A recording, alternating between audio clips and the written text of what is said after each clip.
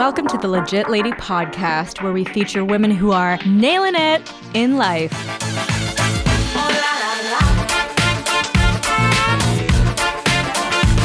Hey, Legit Lady listeners. Thanks so much for tuning in. This is your host with the most, Julie Fetterman.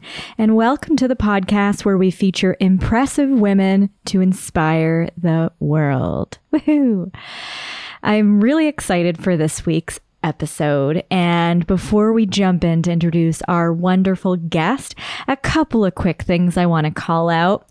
Big thank you to everyone who's been writing reviews lately on iTunes, on Stitcher, on Facebook, on everywhere, and subscribing. This really helps us continue to do what we do best. So thank you so much for that.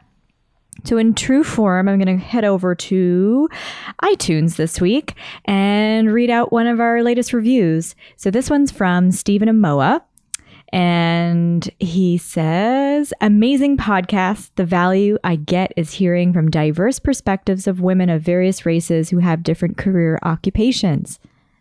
Awesome. Thank you. I really like that review because it's a little bit unique in comparison to some of the other wonderful reviews. And it actually explicitly calls out the diversity that we try really hard to represent in this podcast.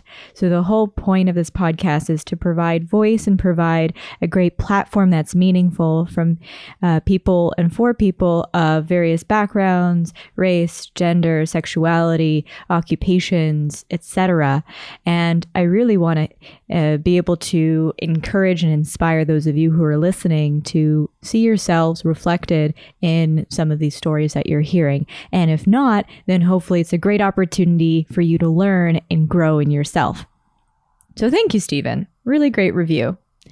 And another big call out is for those of you who feel very compelled to go out of your way to continue to contribute and help support the podcast, aside from sharing it with your nearest and dearest friends and acquaintances, is feel free to, if you have a couple dollars to share, head over to ko-fi.com/legitladypodcast. This is a really great opportunity for you to, it's almost like an online tip jar, opportunity for you to take me out for a virtual coffee, air quotes here, virtual coffee or virtual drink. Great way to help show monetary thanks to what we're doing here in the Legit Lady podcast world, because podcasting is not free, even down to the batteries needed for a recorder to work. It does all take dollars to make it operate. So it's really helpful for those of you who would like to support us. And last thing here is, if you have any feedback on the podcast, or maybe you have a legit lady in your life who you think would be a fantastic guest for us, maybe it's someone who does something that's really unique to anything that we've even talked about or released, then please send us a note at legitladypodcast@gmail.com. Alrighty. This week's guest is no average human being. I had the pleasure of getting to know her when I was in university and always looked up to her. She was always driven and doing all sorts of incredible things. This individual might be someone you've seen from the London 2012 Olympics, or perhaps in the 2015 Pan Am Games. She's the founder of the Believe Initiative. She is an absolute rock star, owner of the 400-meter hurdle. I am so excited to share with you the story of Sarah Wells.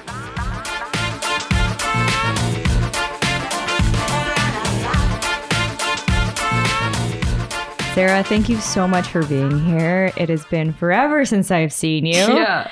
Oh my gosh. Last time we chatted was at least maybe 5 or 6 years ago too. Yeah, certainly. You've been all over the place, moving and shaking, and I'm so happy to have you here on the Legit Lady podcast.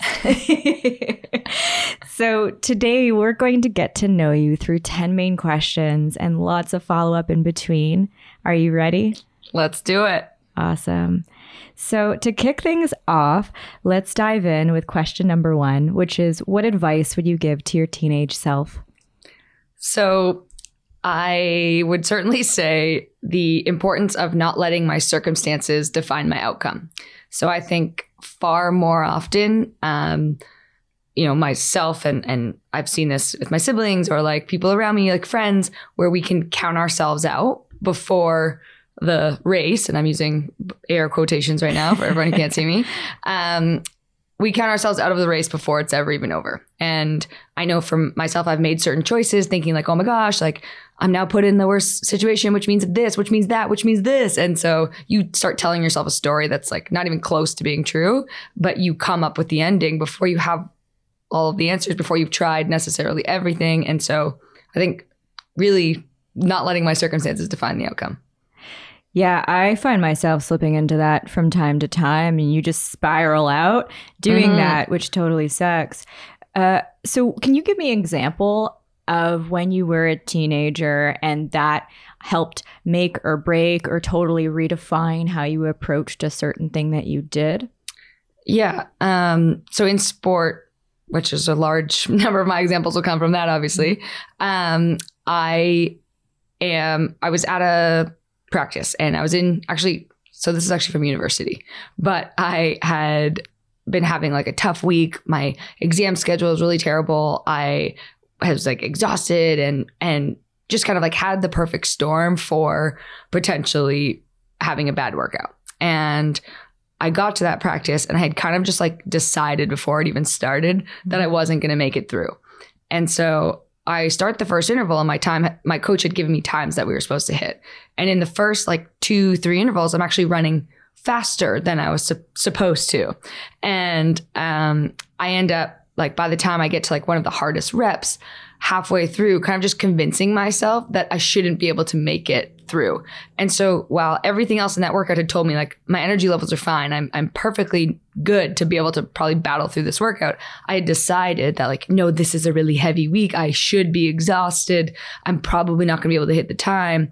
And so I felt myself, halfway through just kind of give up and not try to like, in the toughest part of the workout, it's always going to be hard. It's always going to feel challenging. And instead of fighting through that and probably hitting the time, I instead just kind of like decided I shouldn't or that I wouldn't be able to and felt myself gave up and physically slow down and only to miss the time and then recover quick enough to know that like I had more in me. It was like a self-fulfilling prophecy. Certainly. You just talked yourself out of it. Yeah, no, exactly. And, that happens on microcosms as well, not as necessarily like entire big workout, but like, I don't know, silly stuff like, oh, I'm not going to make it there on time, so I shouldn't go meet up with that friend. And it's like, well, if you're going to be 15 minutes late, it's probably not that big of a deal. You don't need to count yourself out of like an encounter of having potentially like a really engaging conversation or learning something new about that person or whatever it may be. So, yeah. So funny. That's the exact example that popped into my head when you said that. I was like, I'm not going to make the subway on time. I'm just literally like, typical Torontonian. Just blame the TTC for everything. And around high school, that's when you started getting into running and all of that stuff, correct? Can you tell us a little bit about that journey of what got you into that and what inspired you to really decide to do this full time? Yeah. So people ask me like, how did you know you're going to become an Olympian? When did you know you'd become an Olympian? And I didn't know that. Like I really didn't. I had tried out. I got to high school and was like, okay, I'm gonna be a sporty girl. Like I'm into that. Like I can be that person. Sporty Spice. Good. Yeah, okay. Exactly. Yeah, very much Spice Girls inspired me. So I picked my character. I stuck to it. Yes. And tried out for the basketball team, volleyball team, badminton team, soccer team, every team, and got cut from every single one of those teams. Oh. And so eventually, just kind of thought, like, okay, this is a sign I must be the least athletic human on the planet.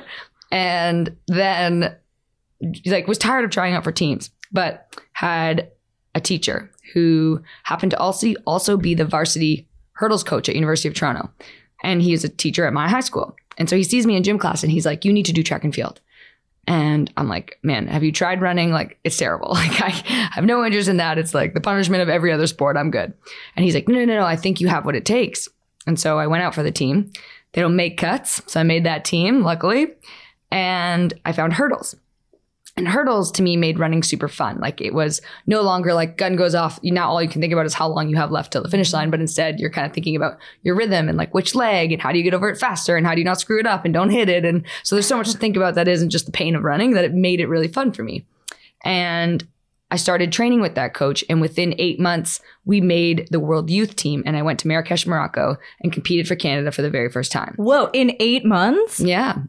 Jeez. Yeah. Oh my gosh. So from that, just kind of decided like, okay, like I guess he's right. Like I must actually be good. And also it was just this like mind-blowing experience to be on Team Canada and travel across the world as 15 years old and just be like, okay, this is a way to see the world. And just through sport, it was wild. So did he ever articulate what he saw in you? Yes. He said that when he would see me in like a sport, he would see me run after the ball. I would get there and then I would like lose all momentum, do nothing with that, and then run after the ball. And he's like, so I knew you could hurdle because that way you could run and then jump, probably lose all your momentum and then sprint again and keep going. So he's like, I knew you could do that. Amazing. Yeah. Oh, cool. Yeah. Yeah. And fun fact, that high school teacher stayed my coach for 9 years until we made the Olympics together. Wow. Yeah.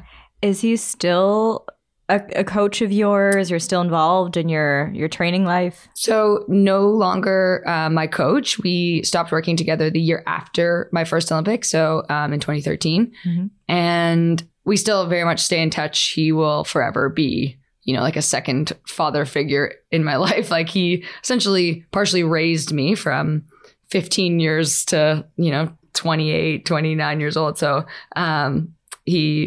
no, actually not even that long. It was like 23 years old, 23 to 24. Yeah.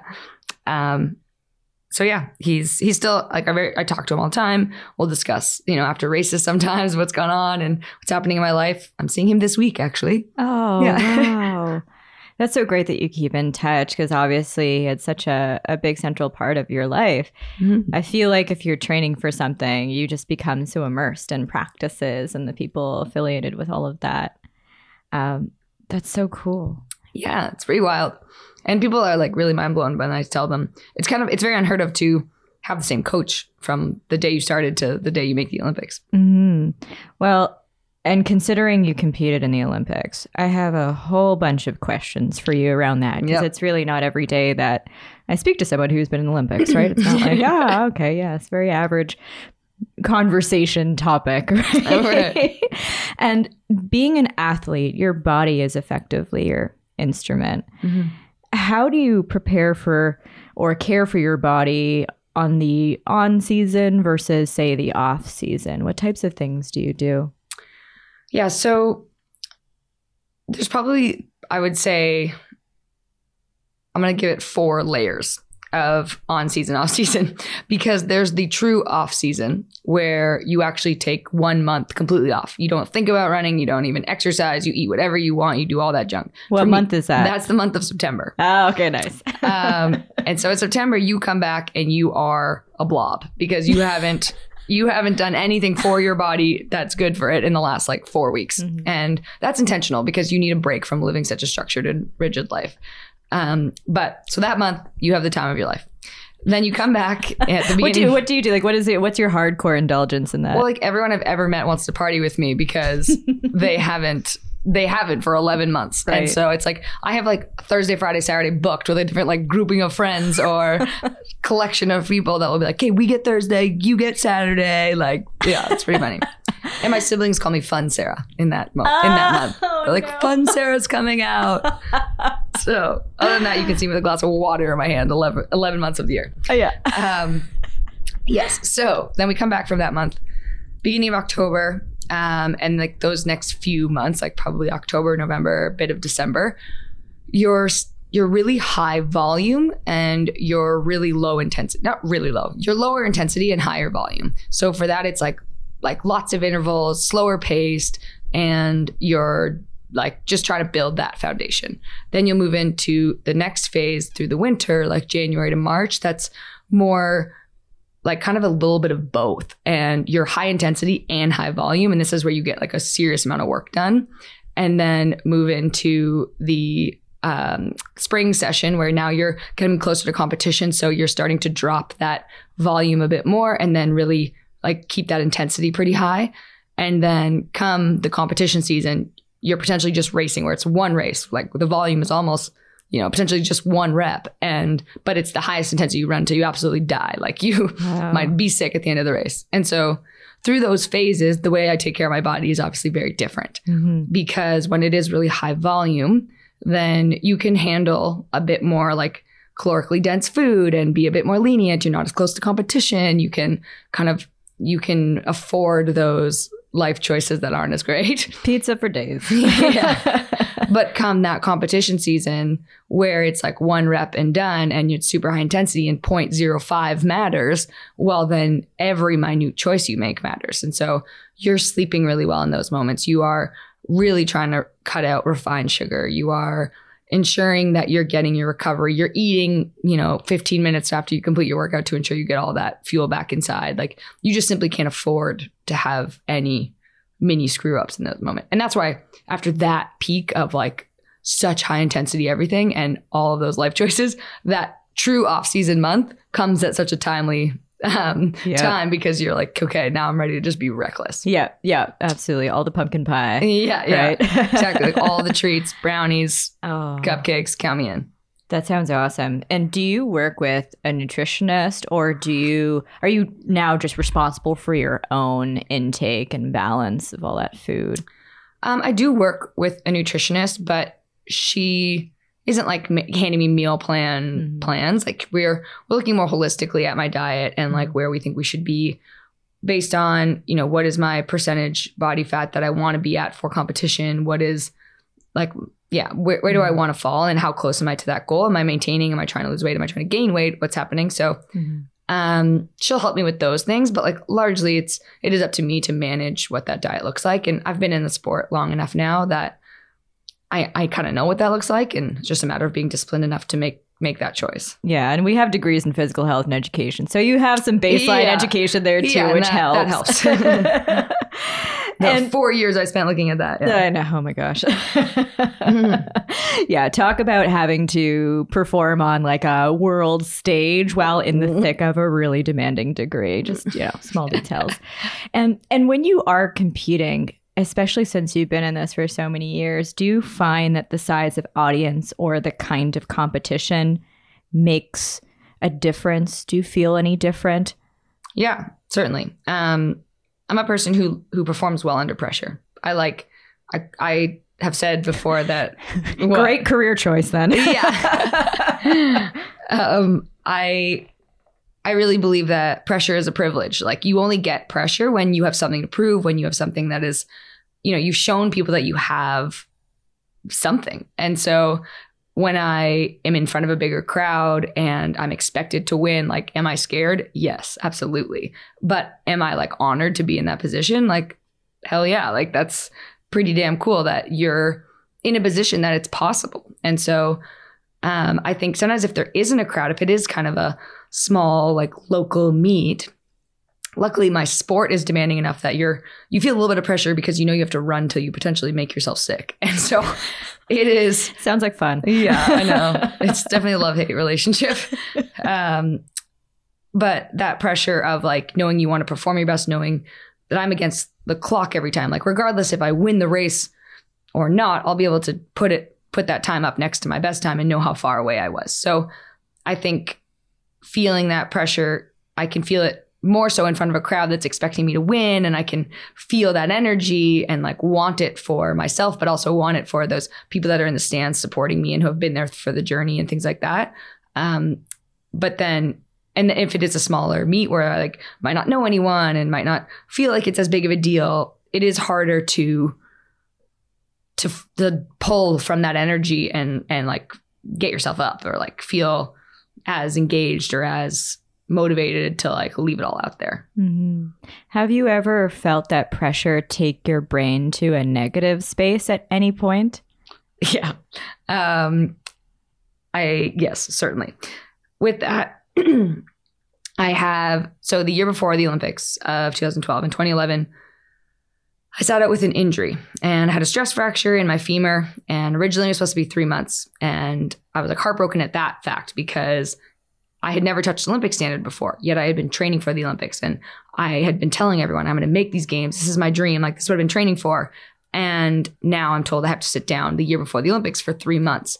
And I'm like, no, I need every day, every week, every month to make this happen. So this can't be happening. And so I kind of like cry myself to sleep and try to stay fit and try to stay motivated. And week after week, I go to these like deep, dark places and question my self-worth of who am I if I don't make the Olympics. And what's funny is we actually had a professor at U of T that we were in a violence of sport class. No one else probably remembers this, but we were sitting there and then he's like, you know, talks about the violence in sport that we have in our own heads, that we like disrespect ourselves so frequently, and we'll say stuff like, you know, like, you can't, you won't, you're terrible, blah, blah, blah.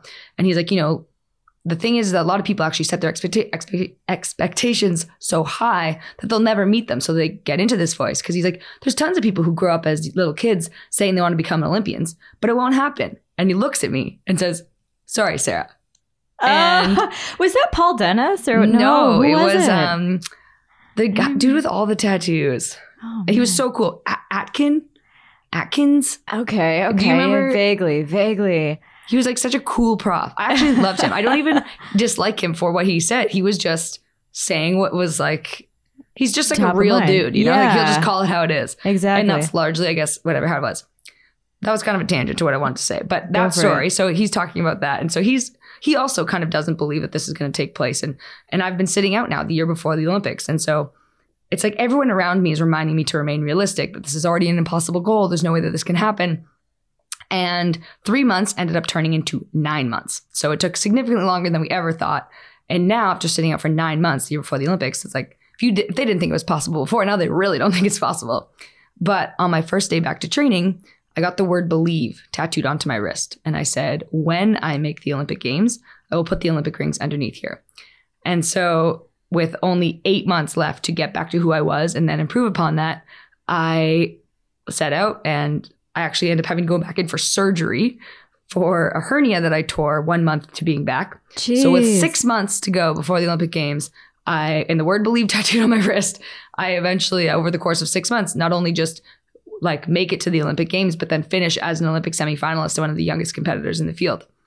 And so that was awesome because I was faced with this challenge, and I got the word believe tattooed on my wrist, and then I qualify for the Olympics, and I go to London and I prove everyone wrong, and I do it for myself, and it's awesome. But the Olympics comes back around every 4 years. And I had been continuing to develop and continuing to get better and stronger. And I had just won a silver medal to the #1 ranked girl in the world that year at the 2015 Pan Am Games. And so after achieving, both of these successes of overcoming this obstacle in 2012 and then winning this medal in 2015. You also got a bronze in 2015, didn't you? Yeah, in the relay. Yeah. Yeah, you're like, no big deal, whatever. Not even worth mentioning.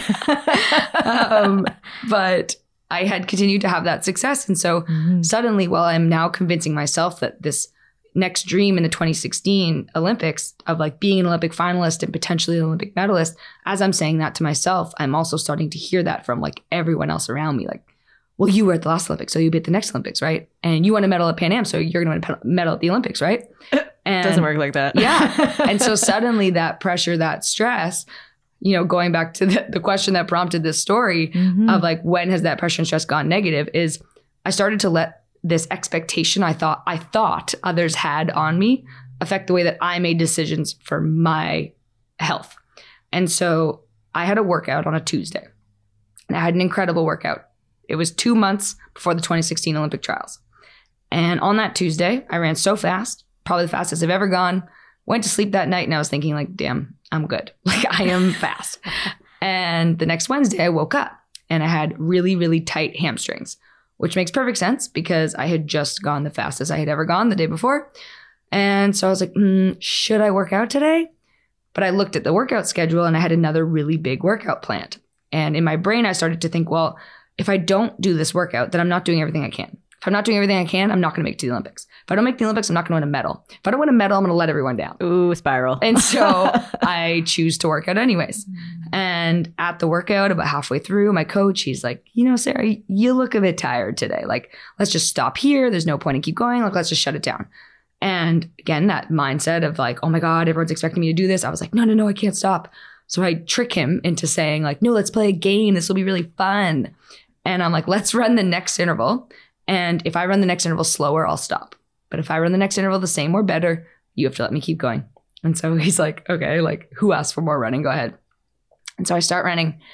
And I'm like pouring everything into this interval because I have to run the same or better in order to keep going.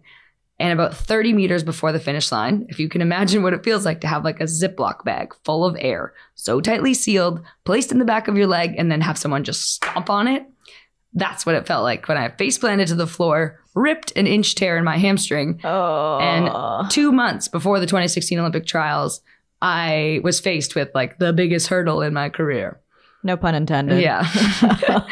And so I realized that night that in 2012, I truthfully think no one thought I could make the Olympic Games. And no one, I think, really believed it. But I believed in myself so strongly. And so all my choices came out of what was best for me. What was my intention with this goal? How many times was I going to get back up for me for this goal? And now in 2016, it was like that driving force, that self-belief. It wasn't coming from within me. It was coming because I felt like I had to, because I needed to prove others wrong, because I needed to show everyone that I could, like, because I felt this pressure and stress. And then that's what started to make, like, kind of be the driving force of my decisions.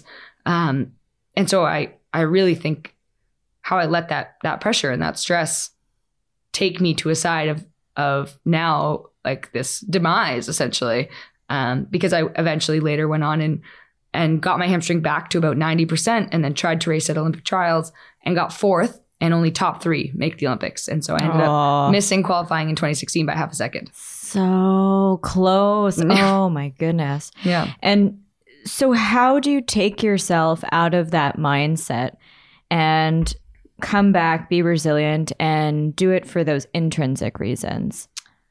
So for me, it largely came back into like just really reflecting on like, why am I doing it? And what do I love about the sport? What do I want this goal for? And I think, you know, so often in many of like the motivational speaking engagements that I do, I talk about the importance of always getting back up and how you have to be willing to overcome any obstacle in your way in order to go after what you want.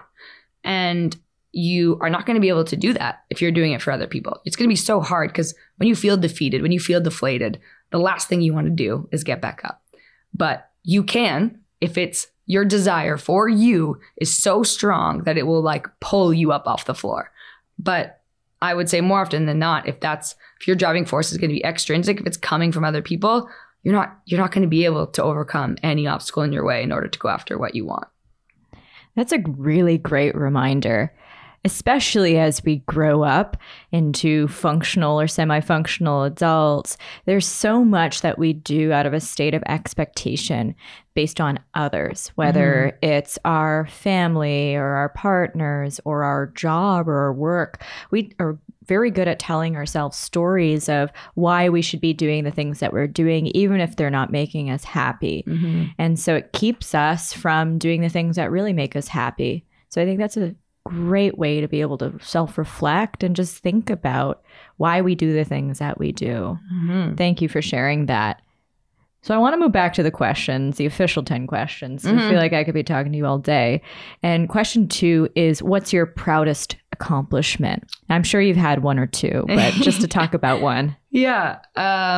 So in this moment, it would be easy to say sport for sure. You know, making the Olympic Games, like having that moment where I crossed the finish line. I know I've made it. My siblings are in the stands. Like they came running over like, oh my God, you did it. Oh my God. And I'm just like looking up at them saying like, this is the best day of my whole life. This is the best day of my whole life. And it's like that moment was surreal. And I am definitely proud of it. But I think the thing I'm the most proud of now is through those 2 stories that I just mentioned about like getting back up and believing in myself and making the 2012 Olympic Games, but then getting back up, believing in myself and missing qualifying by half a second at the 2016 Olympic Games. That story I've now used to create a program that I've called the Believe Initiative.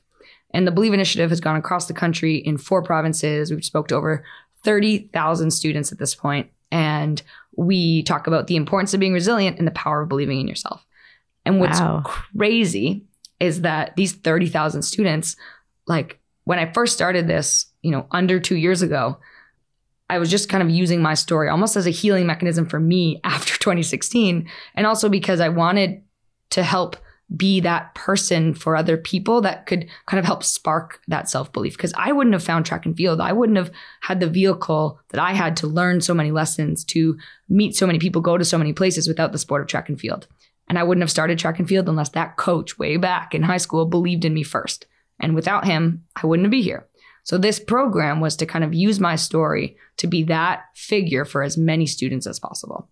And like I said, now 30,000 students, I have like emails or, social media direct messages where students will say like, you changed my life. And they'll report back like, months later about like something that's gone on since they have engaged with Believe Initiative programming and what that's done for their self-confidence or, this accomplishment that they had weighing the window or this like standing up to a friend or a parent or whatever. And I think I'm just most proud of the fact that like my story can inspire these students and what I've been able to help like these 30,000 people with. And so it's pretty wild. And I never thought at the beginning that it would cause this much impact, but it has. And I'm very proud and I'm like honored to have the platform I have to be able to engage with these young people.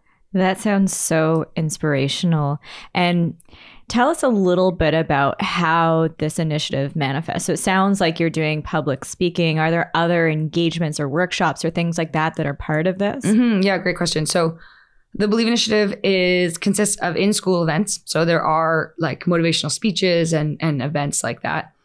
We also have mentorship where we help students kind of get linked up with a mentor to help talk through maybe something that they have a passion for. And we provide an opportunity for students to cultivate their own Believe Passion project. So if a school is involved with the Complete program, they get a keynote at their school for all of their intermediate students. Then they come back together with multiple schools who have had the keynote and come all together for a summit event. And the summit event is this big workshop day where they engage in stuff where they define what's a vision that they have, what's a purpose that they have, what's an impact they might want to make in the world. And by the end of that summit, they all choose a Believe Passion project, which is where they use something that they're interested in, whatever it may be, and then believe in themselves strongly enough to then use that passion to make an impact either in their own lives or in others.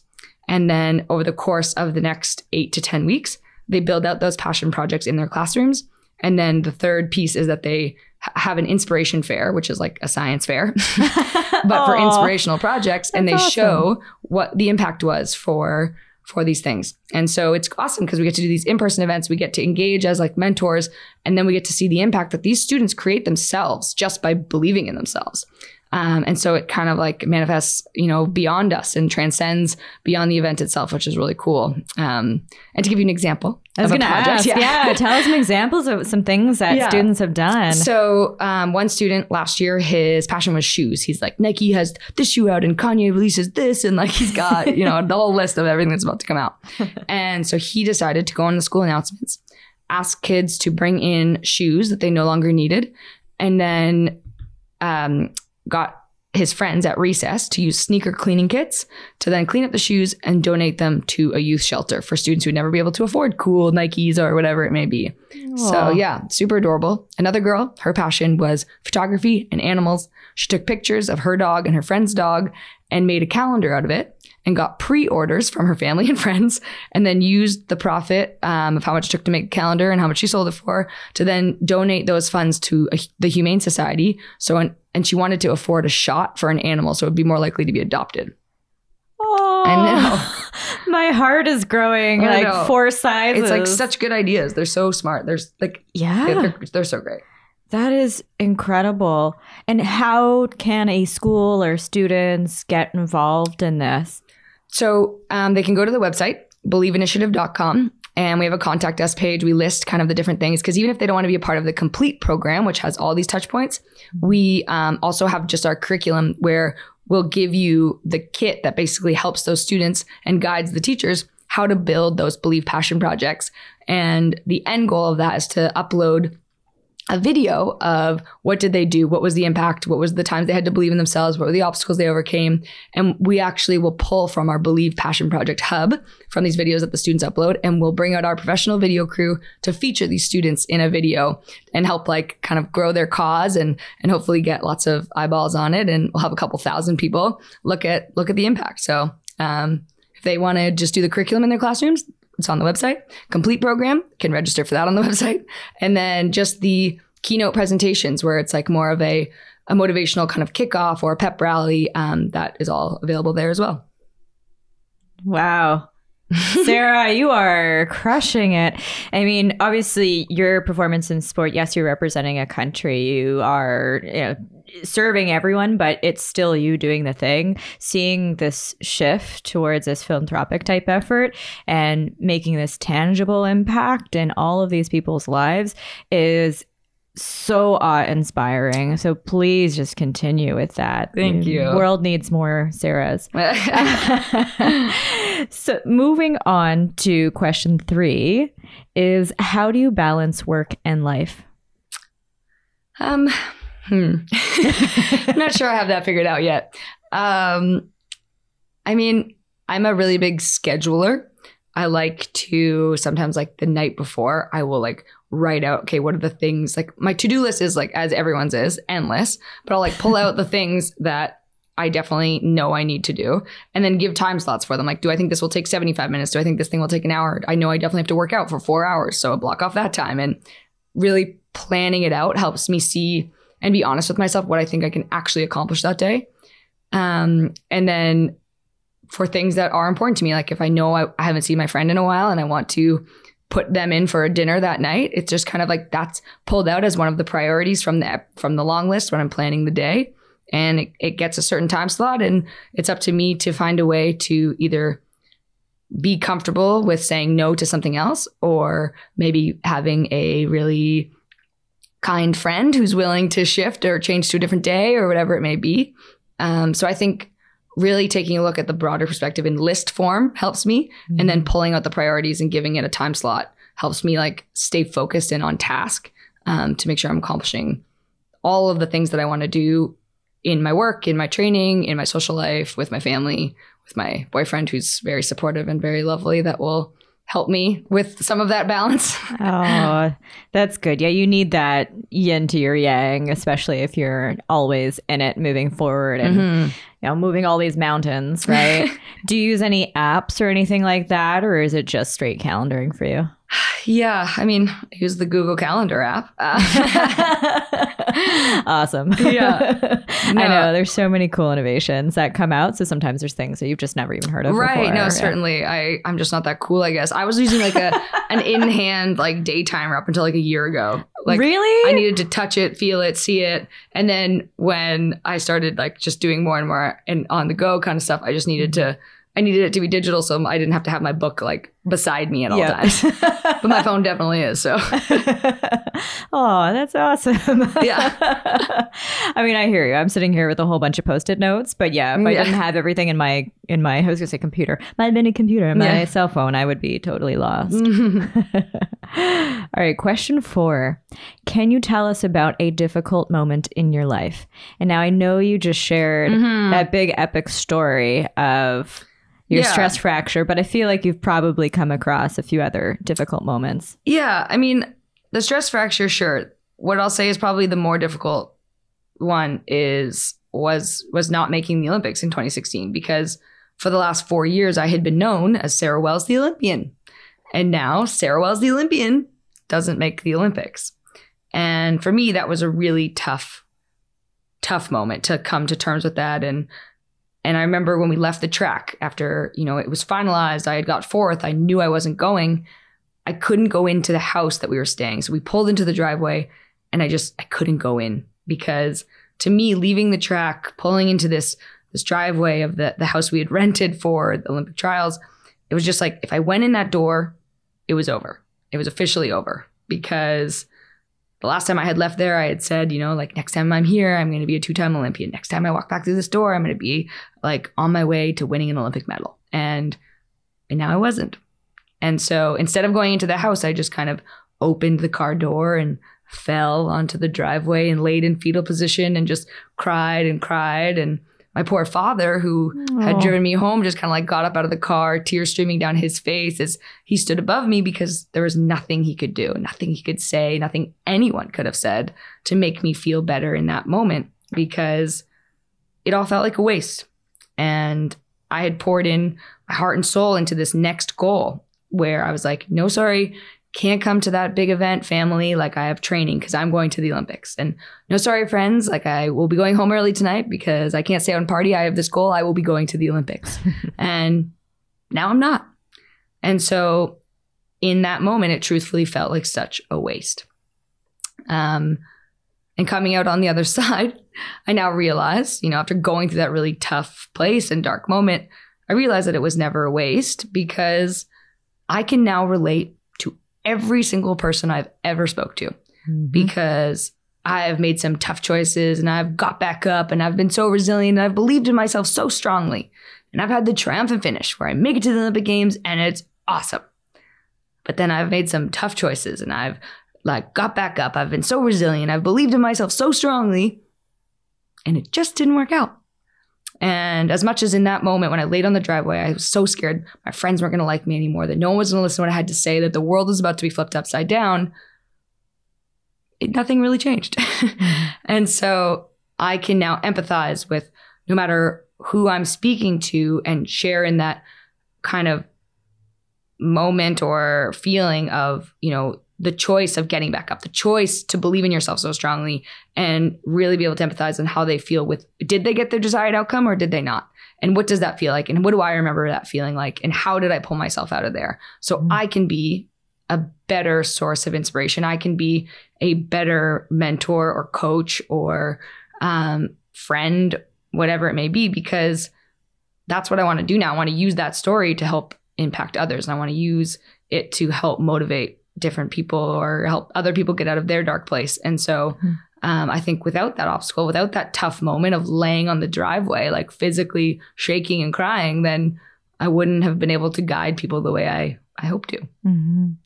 Yeah, that really resonates, especially for people who have that quote unquote achiever type personality that, I would say I have too. I used to have such a fear of failure. I used to, do really well just in general. If I put my all into something, I knew it would land, it would resonate. I'd get a decent mark because I knew I was doing the right things. Yeah. And it wasn't until I would say young adulthood that things just went sideways in a few different ways. It didn't matter how much I threw at it. It just didn't pan out. And now I see failure as such a gift. And that is truly the opportunity that challenges you to look at things differently, to approach things differently, and reflect on how you approach those difficult times. Yeah. How you act and how you get out of those difficult times are the things that really help define your character. So certainly.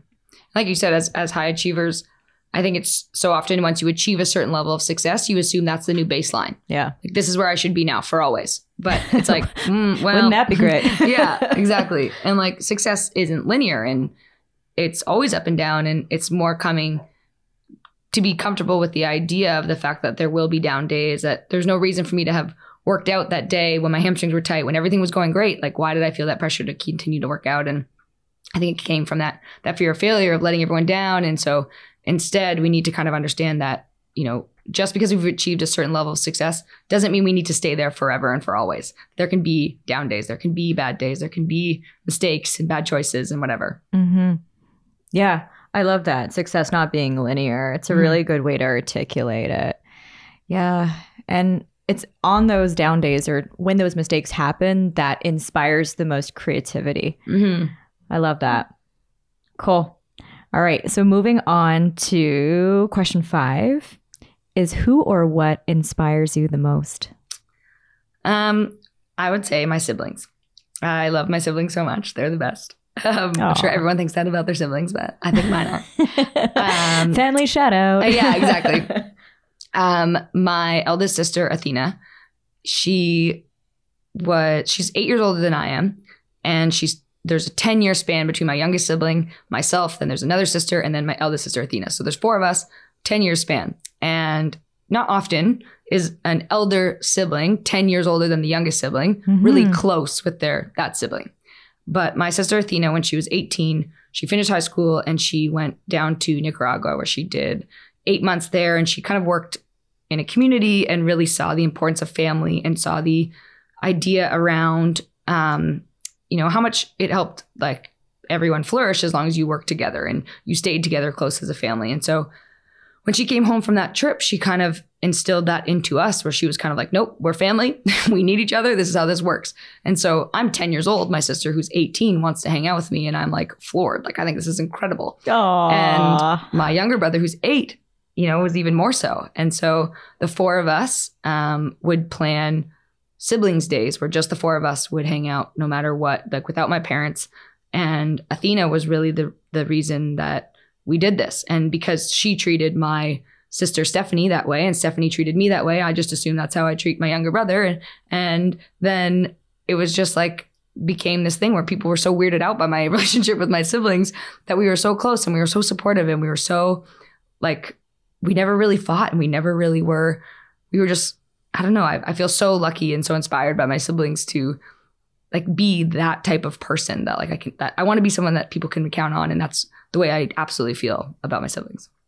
What a great tone to set, Athena. Yeah, right. I mean, I feel like that doesn't happen all the time. I mean, I hear so many friends and things like that who have dismal at best relationships with their siblings. Yeah. It's just almost like a trope. Like, they just are bickering with each other. They just cat and mouse and, it doesn't happen. And how often did you have sibling day? So they would be at least like every other month when we were younger. As we got older and people were away, then less so. Now we probably just FaceTime every week as our siblings hang out. Yeah. So the other day, like a few days ago, I was on like the new group FaceTime. Right. It's the best. That's group so FaceTime. Cool. Yeah. Boom. Because my siblings are all over the place. One's in Sydney, Australia. One's in the Arctic. One lives in Pittsburgh. I know. Crazy. That's hardcore. It must be hard for time zones. Yeah, certainly. There's like a slot of day when everyone's awake. Oh, man. Oh, this interview is so heartwarming. I just feel so happy now. I'm like, I just feel so cozy. Like I have a sweater around my heart. It's so sweet. So wholesome. Yes. And speaking of wholesome, I was actually curious because I know you're a sponsored athlete. And generally speaking, how do athletes receive sponsorships? And maybe this is a totally ignorant question, but do athletes get approached by companies that say, hello, we like you, you're doing really great things and we want to give you stuff or money or whatever? Or is it the other way around? Do athletes apply to certain organizations? Yeah. So I think there's a misconception around the idea that both the public and athletes have that, you do well. And then sponsorships come to you and flood in and you're supposed to be awesome and they need you kind of thing. They don't just throw free shoes at you. Yeah, that's like what people definitely think happens. But I competed at the Olympics in 2012 and then I almost retired from sport in 2013 because I had no funding and I had no sponsorship and I had nothing to help me continue doing this sport. And the Canadian government gives you some funding, but it's like below the poverty line. Like you cannot live off that shit. Sorry. No, that's fine. That's fine. This is I'm used to like youth PG rated. Yeah. We're good. But, so you don't make enough to make a living or survive and afford to train and compete all over the world. Is that federal or provincial? Because it's like the Canadian sport governing body that would provide you your funding. Got it. And like in some sports, it's like worse than others. And so like, track and field's not even the worst case scenario. So there's probably some athletes that they're like, yeah, sure, but you're getting this much. I'm only getting that much. So, there's a spectrum, but still it's below the poverty line and it only gets worse from there. You just have some frowning shot put person in the corner being like shaking their fist at you. Yeah, exactly. So, it's not ideal. And if you're doing really well, if you're a medalist, sure, you might have some sponsors knocking on your door. But largely, if you are mid-pack, you are maybe an Olympic semifinalist, you're maybe top 15, top 20 in the world. You could even make the final. You could be 8th in the world and you probably still wouldn't get that many sponsorships at all. And so it really is up to the athlete to create a brand. And I mean, that's marketing 101 these days. It's like you have to have a personal brand, whether you're an athlete or you're just like you're someone out there trying to create a life for themselves. You're a musician, you're a salesperson who needs to be the best on the team. Like you need to create your brand story of what that looks like. And so for me, that largely evolved through my speaking. And I have been provided opportunity and have been really fortunate to receive a good amount of sponsorship or some type of support outside of the government support, simply because I am out there in the community and I'm sharing a message that I feel strongly about, that feels authentic to me. And I think people feel I am being genuine about it. And so they see a value in that and want to be associated with it or myself and my mission and my journey towards excellence, whether that's Sarah Wells, the Olympian, or Sarah Wells as part of the Believe Initiative. And so, through doing that, I have received some support and I'm grateful for them. And I'll provide some shout outs to them, like Royal Bank of Canada. They're amazing. They sponsor both me as an athlete as well as the Believe Initiative. I was with Nike for a while and then signed with Puma. I'm currently with no one for a shoe contract, but no shoes, potentially working on that. Yeah. And Mercedes-Benz has been amazing, provided me with a smart car for the last 4 years that they gave to me in sponsorship. And it's been, I love it because I feel like a Polly Pocket, driving around. It's really great. Is it tiny? It's so tiny, but cute. Not as tiny as it looks from the outside, but definitely still pretty toy car-y. Oh, that's awesome. Yeah. I got to see a picture. Yeah. After this, yeah. That's awesome. Very cool. Yeah, it's one of those things that average people, we just don't know about. And we just assume that you get all this thrown on you. Yeah, no, that's fair. As did I. I thought I was going to finish the Olympics and have people raining themselves here, please take this. Yeah. Just a parade of dollar bills. Yeah, right. With you and your medals. Exactly. And what gets you more nervous, by the way? Because you do a lot of public speaking, which is typically the thing that everyone's afraid of, but you also compete in the Olympics, right? So very small, not nerve-wracking things at all. So certainly competing at the Olympics or for any race, really, I'm far more nervous because, like I said, with my event specifically, 400 hurdles, it is one of the most painful events in the sport of track and field. And so I'm most nervous for the idea of the fact that I'm going to have to run till I throw up. And so I'm so scared for the hurt that's going to come along with it. When I'm about to get up on stage, sure, my heart rate might race a little bit before I get up there, but I'm not going to have to throw up at the end. So I hope not. That's great. Yeah. So no, largely more nervous, definitely more nervous for running than speaking. Makes sense. Yeah, you don't need a pitch perfect moment there. Yeah, exactly. So funny when you first said here that hurdles is the most painful sport. I'm literally just picturing a lot of bruises from knocking into these hurdles. Yeah. How often do you wipe out on those?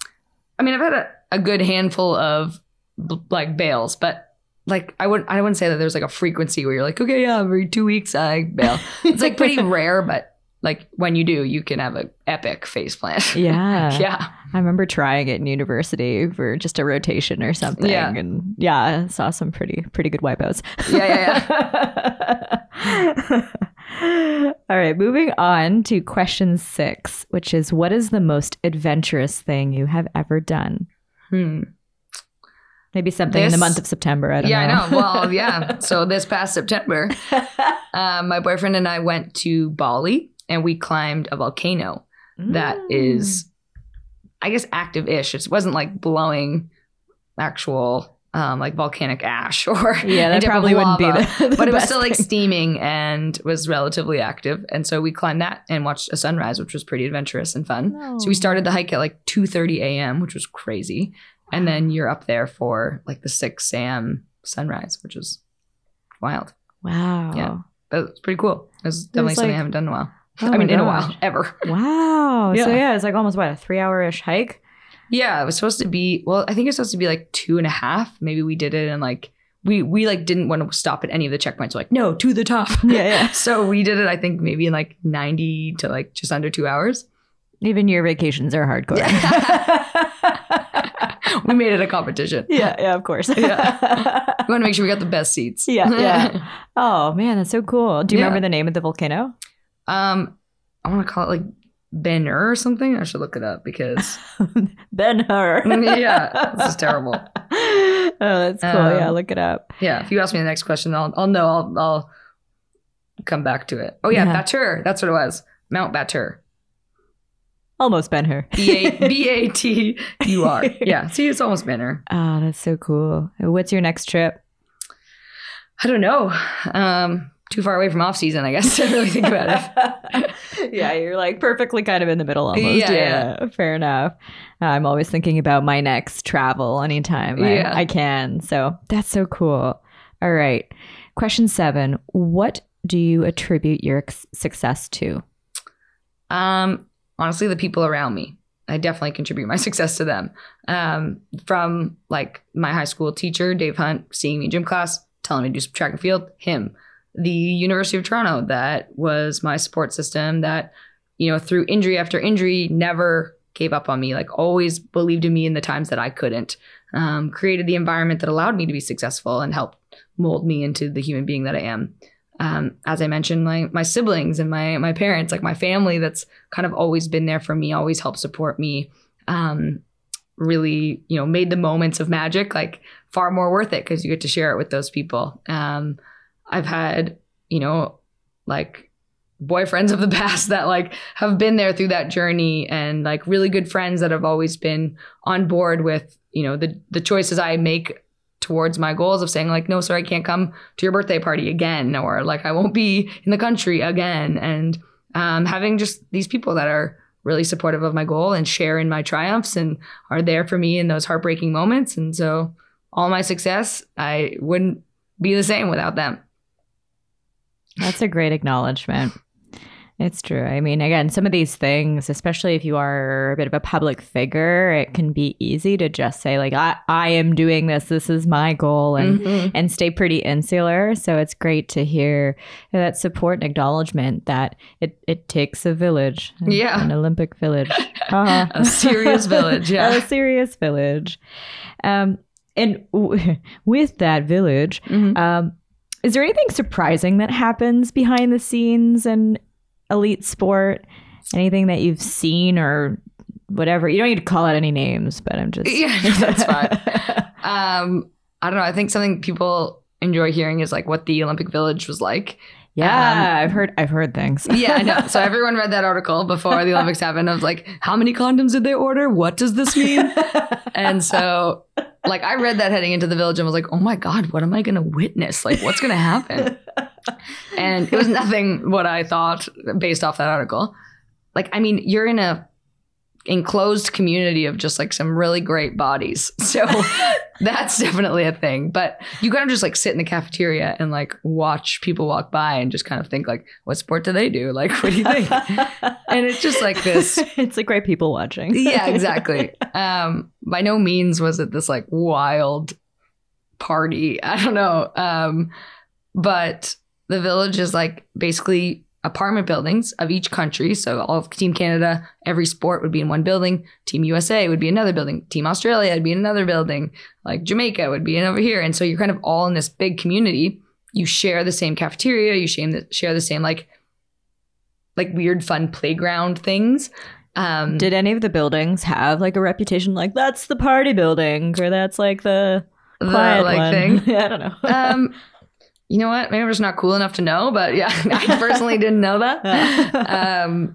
But there's just like food everywhere you could imagine, like little stations set up outside your door that they'd have like crackers and cheese, and you'd have like toast and a bunch of spreads and like different like pop machines where you just basically scan your Olympic card, and instead of putting any money in, you just like click the button and it would dispense whatever you wanted, and just like endless things. So the village is like just pretty cool because you just kind of like walk around this like enclosed community of just like crazy wild names. Like I met Kobe Bryant, not in the village, but just outside the village in between this like tunnel that they had all the athletes walk through. So we didn't have to get like mauled by people asking for autographs and stuff like that. So when we would walk from like kind of like one venue to the next, we would walk in this like secret tunnel, and I walked next to Kobe Bryant and I was like, holy shit. What was he doing there? Well, because we were on our way, I had raced that night. I had done the semifinal, and Usain Bolt's 100-meter final was that night as well. And so as I was walking through the tunnel after my race, Kobe Bryant's walking through there because he had just went to go see Bolt's race as well. You're like, oh, yeah. What's up, oh, Kobe? Hey there, yeah. Hey, hi. That's so cool. And Have you ever felt a difference in treatment being a woman in elite sports versus your male counterparts, either in the way you've been coached or the way people have reported on you? Mm-hmm. You know, honestly, I've been really fortunate that I've been very well respected, and I've never had. Yeah, I've been really lucky to have a very positive experience. And I think the sport of track and field is already kind of a sport that doesn't get a lot of glamour to begin with. So it's not like the male athletes are getting like all of this limelight. The men's 100 meter obviously is the premier event. And certainly that contrast between the men's 100 meter and the women's 100 meter is pretty substantial. And I think they might have a different answer for you than I do. But if I compare like direct comparison, men's 400 meter hurdles to women's 400 meter hurdles, we're both getting pretty like nothing. Mm-hmm. So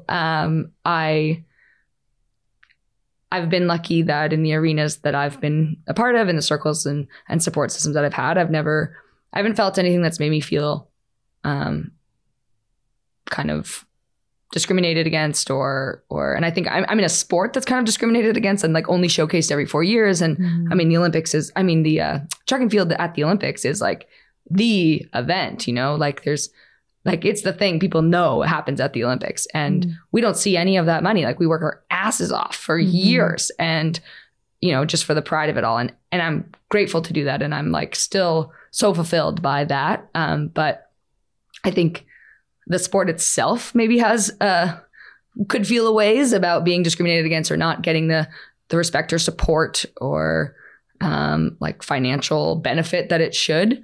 But I don't think that there's a clear line I could draw between men's 400 hurdles, women's 400 meter hurdles. That's good to hear. Mm-hmm. I know even when we were in school, we were talking a lot about sports in the media and how female or women competing in sports were described as being graceful and elegant and those types of adjectives. And guys were, you know, had more like male dominating ones, like so strong and fierce and all of that. Fair enough. Yeah. I guess there is some of that. Like certainly there'll be a comment more so on the look of a female athlete that I've noticed in my event, or maybe someone said something to me like, there's an event of me behind my blocks, like staring down the track, like getting ready to perform, so intense. And they're like, wow, you're so beautiful. It's like, oh yeah. It's probably the last thing I was thinking about while I was there. But I guess like, I don't know, I've never let that bother me that much. And maybe just because I've been so focused on like what I need to do to get to my goal, that it's just something I haven't taken enough time to reflect on or see about how much that, or the frequency that happens. Right. But for the most part, yeah, I feel pretty fortunate to be in my position. Yeah, that's a good thing, especially that it hasn't been something that has been so noticeable that it's affected you. Yeah. I was just curious from an observational perspective. I mean, I doubt you have so many people going up to male athletes saying, wow, you're so beautiful. Yeah. I mean, you never know. I'm sure there's plenty. Yeah. But, you know, it's a thing. I mean, you are a babe, but. Thank you. Showed up here in my toque feeling really fly. No, you're good. You're just repping Canada. It's good. It's good. Literally, you're wearing your Toronto versus everybody. You are patriotic today. You're good.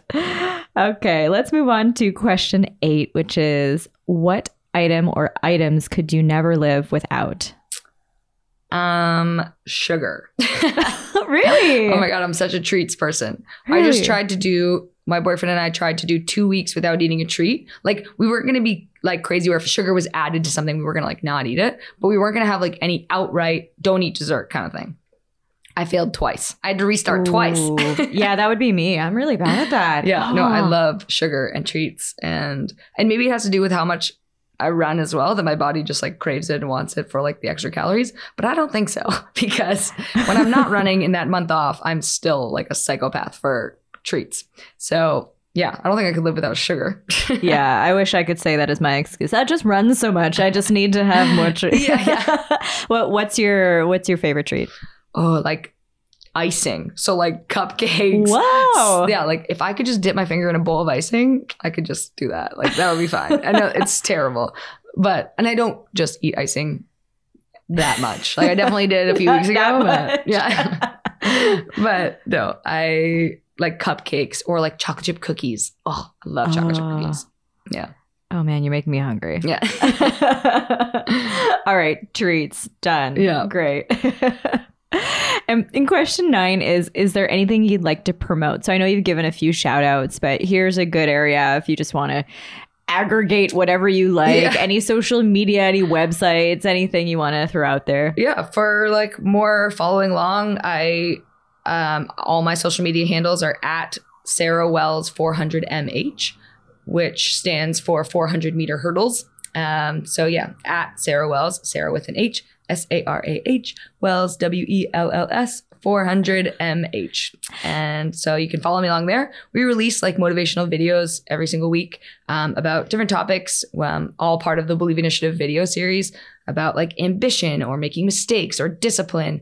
And I really enjoy what the posts we get to make there. And then the website, thebelieveinitiative.com, like all of our content and programming is on there. And if people have an interest to have it in any way, whether it's like with their team and their coach, or if they're a teacher in their classroom, or I even also do 20 corporate gigs a year usually at this point, where I use my keynote and help inspire offices to understand the importance of being resilient and the power of believing in themselves. That's so great. Oh, that's awesome. And this is so lame of me, but I've seen your social media for a while, and only till recently did I realize it was 400 meter hurdles. I was like, 400 miles per hour. Oh, hilarious. Just in my brain, when your brain just automatically reads something and interprets it, I was like, oh, this is totally not correct. That's and I feel so funny. Dumb. Anyways. No, you shouldn't. That's actually good. I'm going to start telling people it's that now. You're like, yep, 400 miles per hour. Yeah. Try to beat me. Are you working on any new projects or anything exciting on the horizon? Largely with the Believe Initiative. So we're running programming. Also, we're doing a pilot project with the Rotman MBA students. Ooh. And so we're doing something with 10 MBA students and 10 graduate students at U of T. And so that will be a really cool form of programming where it takes like our learnings that we've had with middle schools and high schools and how we can tweak that and help it impact students at the post-collegiate level that are really going through similar things, where we all struggle with that self-doubt and that anxiety, and it can be crippling at times, especially at times of transition when we're growing up. And I remember, I still don't think I have like my life really sorted out of like, what am I doing? Oh my God, imposter syndrome. Like I shouldn't be here. Everything's terrible. Mm-hmm. So how we can kind of help create some type of support for athletes going through transition, through students going through transition. And so that's a really fun project. That sounds amazing. And you just mentioned all sorts of themes that we've heard a lot on this podcast already. Mm-hmm. I mean, it's such a normal, it's ironic how normal it is for us to feel like we shouldn't be doing the things we do, or we shouldn't be experiencing or enjoying the success that we have worked so hard for. Yeah. So those are great resources, and excited to hear this continuing to spread broadly. Thanks. I have a couple last questions before we move on to question 10. Curious about your pre-competition routine. Like, what is your thing that you do before you hit the stage or before you hit the track? Mm-hmm. So before every single race, I eat a peanut butter and banana sandwich. It has been my race ritual forever. Like I don't even know when it started, but yeah, I eat a peanut butter and banana sandwich. I know it sits well in my stomach. I eat it 2 hours before. It has worked well. I've seen it help me run fast. So that's like for sure a staple. Are you crunchy or smooth? Smooth. Gotta go smooth. Don't want the extra digestion time waiting, holding me back. Is it a grape jelly or another jelly? No jelly. Oh, sorry. No, it's peanut butter and banana. Banana. No, sorry. Yeah, okay. Yeah. I don't know why I heard. That's fine. You went for the classic. It's no, good. I know. I went. Yeah. I just, in my brain, I'm just picturing classic. Yeah. No. So that's like every single time. Nice. I don't necessarily do that for every single speech. It feels less necessary. You're like, great, now I'm just bloated. Yeah. Exactly. But yeah, peanut butter banana sandwich every time. Awesome. And then do you listen to anything? Do you do anything in particular physically aside from that? Mm-hmm. So I have a bit of a superstition to listen to the exact same first 3 songs of my warm-up, which are all about believing. So Oh. the first one is Yolanda Adams. Every single race since 2007 till now, my first race I listen to when I start my warm-up is Yolanda Adams' Believe. And it's from the Honey soundtrack from the movie Honey. Super lame. If anyone goes and looks it up, they're going to be like, oh, wow. But every single race since 2007, I've listened to that song. It's the first thing I run to in my warm-up. So that's the first one. And then I go with Chris Allen, who sings No Boundaries, another great one. And in 2010, entering the circuit was the Believe song by Nikki Yanofsky, who sang the Believe for our 2010 Olympics for Canada when Vancouver held them. And so those songs, like every single time, I have to listen to them before every race.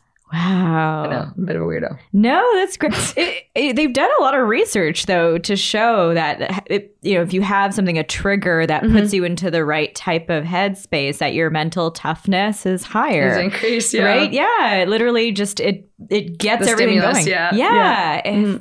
That's so cool. Who knows? Maybe you'll add a fourth song to the rotation.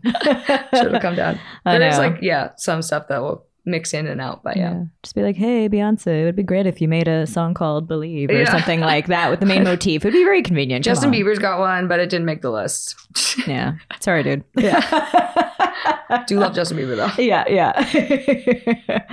And do you have any running tips for non-Olympic athletes, regular folk? Listen to your body. You're not going to be a hero overnight. I think small gradual increases is important. My sister always tries to go from like 0 to hero so fast. She'll like do no running for months and then just like run a 10K. And she's like, ow, my knees hurt so bad. It's like, yeah, I think I can figure out why. Yeah, I see that all the time. I mean, it seems like marathons have become a bit trendy. Like a lot of people get on that bandwagon. And these are people I never see go to the gym. And, we talk about workouts, especially like at work and stuff. We talk about when we work out and things, and they're like, nope. But hey, I'm going to do a marathon tomorrow. Yeah. What? Yeah. So funny. Hardcore. Yeah. Cool. All right. Well, let's wrap things up with question 10. Which is, what is a lesson you learned the hard way that you'd like to share with our listeners?